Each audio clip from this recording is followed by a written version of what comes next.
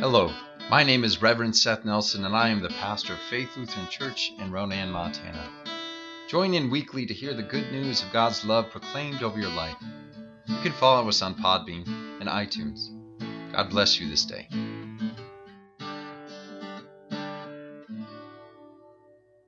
Please stand for the reading of the Gospel. Our Gospel lesson for this morning comes from Mark, the 8th chapter.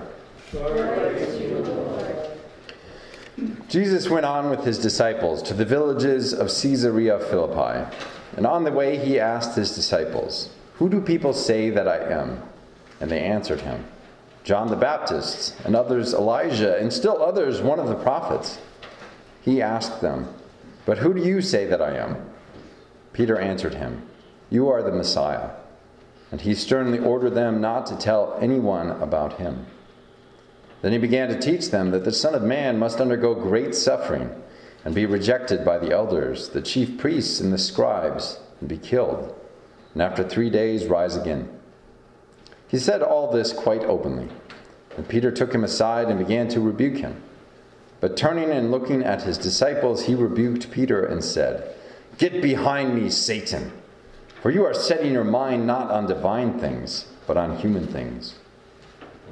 He called the crowd with his disciples and said to them, "If any want to become my followers, let them deny themselves and take up their cross and follow me. Those who want to save their life will lose it, and those who lose their life for my sake and for the sake of the gospel will save it. For what will it profit them to gain the whole world and forfeit their life?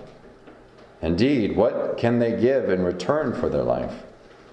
Those who are ashamed of me and of my words in this adulterous and sinful generation, of them the Son of Man will also be ashamed when he comes in the glory of his Father with the holy angels." Here ends our gospel lesson. Please be seated.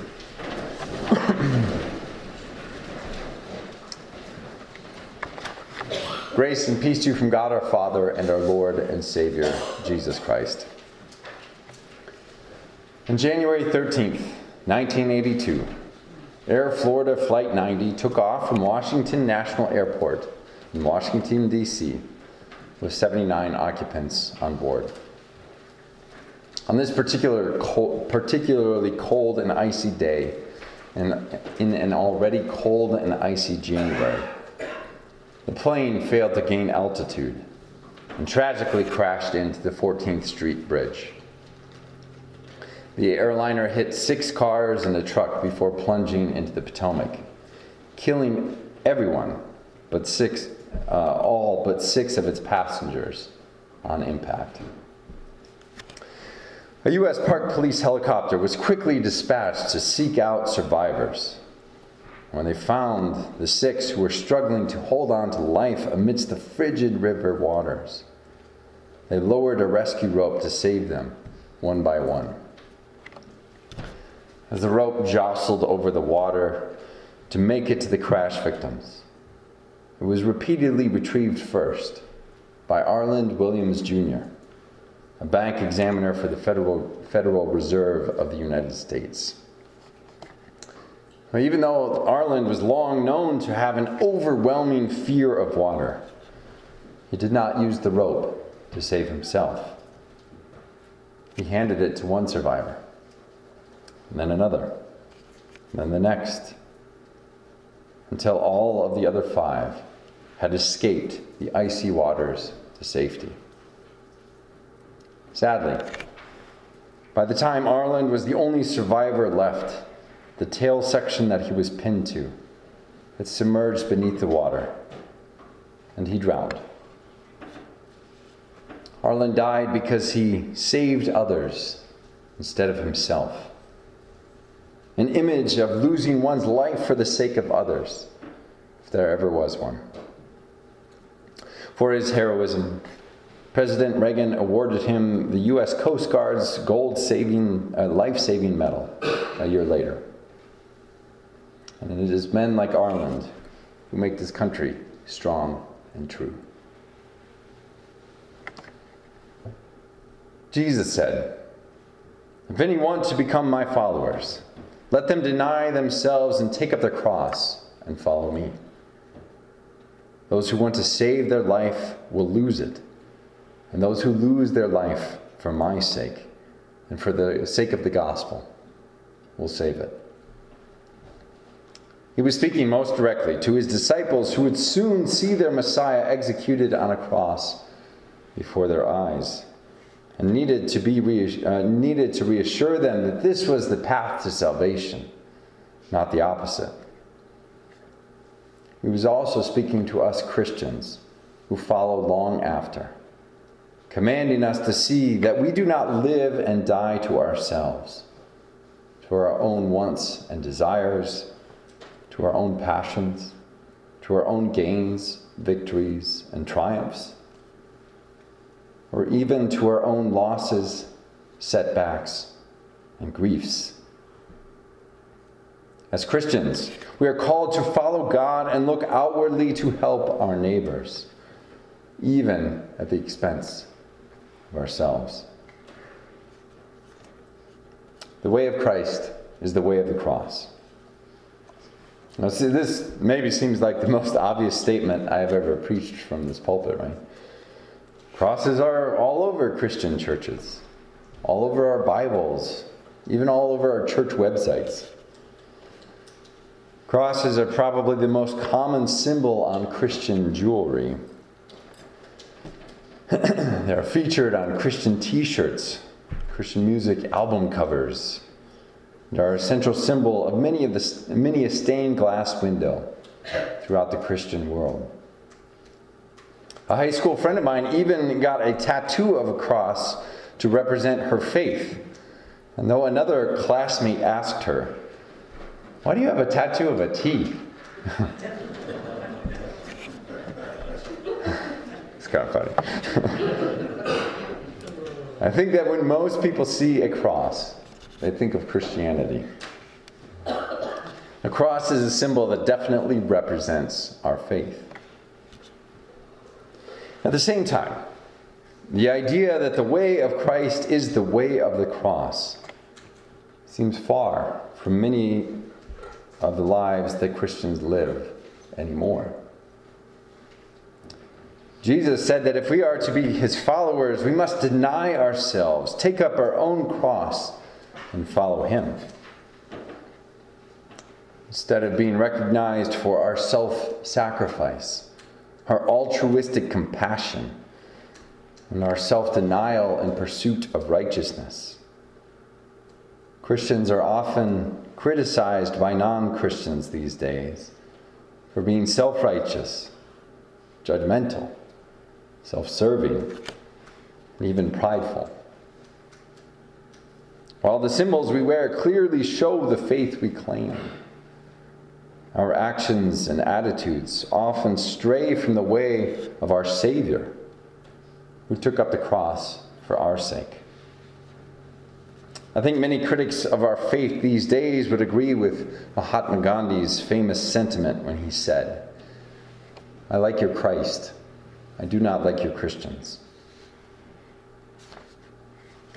Yet, even though we fail to follow Christ's path with any sort of perfection, we are still called to deny ourselves, take up our crosses, and follow him. Now, this was never meant literally, of course. Christ was not calling us all to be executed on Roman crosses, after all. But like Arlen Williams, sacrificing his own rescue for the sake of his fellow passengers. We all have burdens that we are called to take up for the sake of our neighbors. Whether it be the firefighters and rescue workers running toward the destruction in New York City 20 years ago, or the doctors and nurses who have worked themselves ragged caring for all of us throughout this pandemic, volunteers who staff food banks and fire stations across rural America, or the myriad of others who set aside their own time, interests, and even their own safety for the sake of others, show us what it is to follow Christ's command.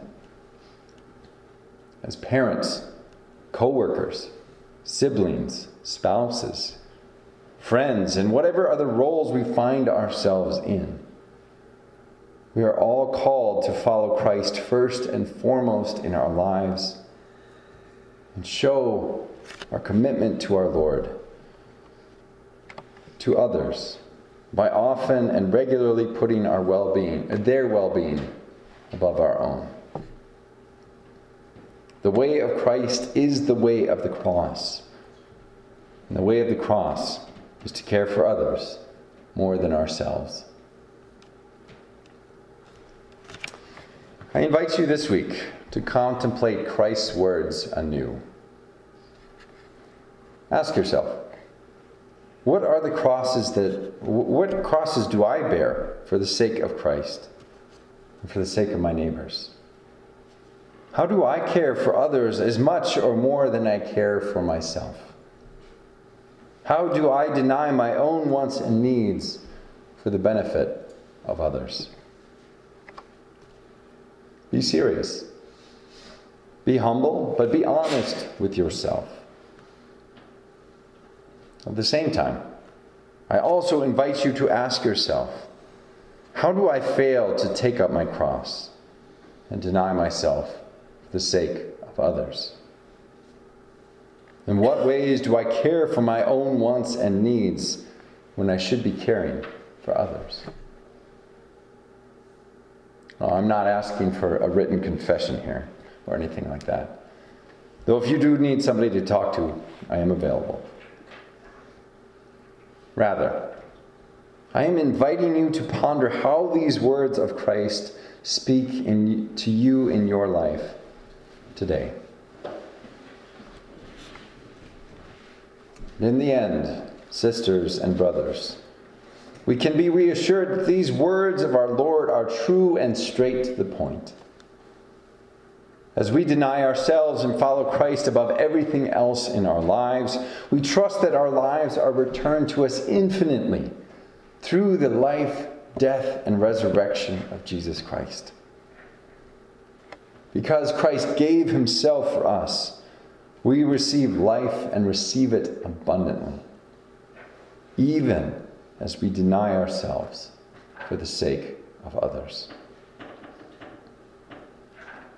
The way of Christ is indeed the way of the cross. And the way of the cross is the way of life that is always abundant and full. May the peace of Christ, which passes all understanding, keep your hearts and minds in Christ Jesus, our Lord. Amen.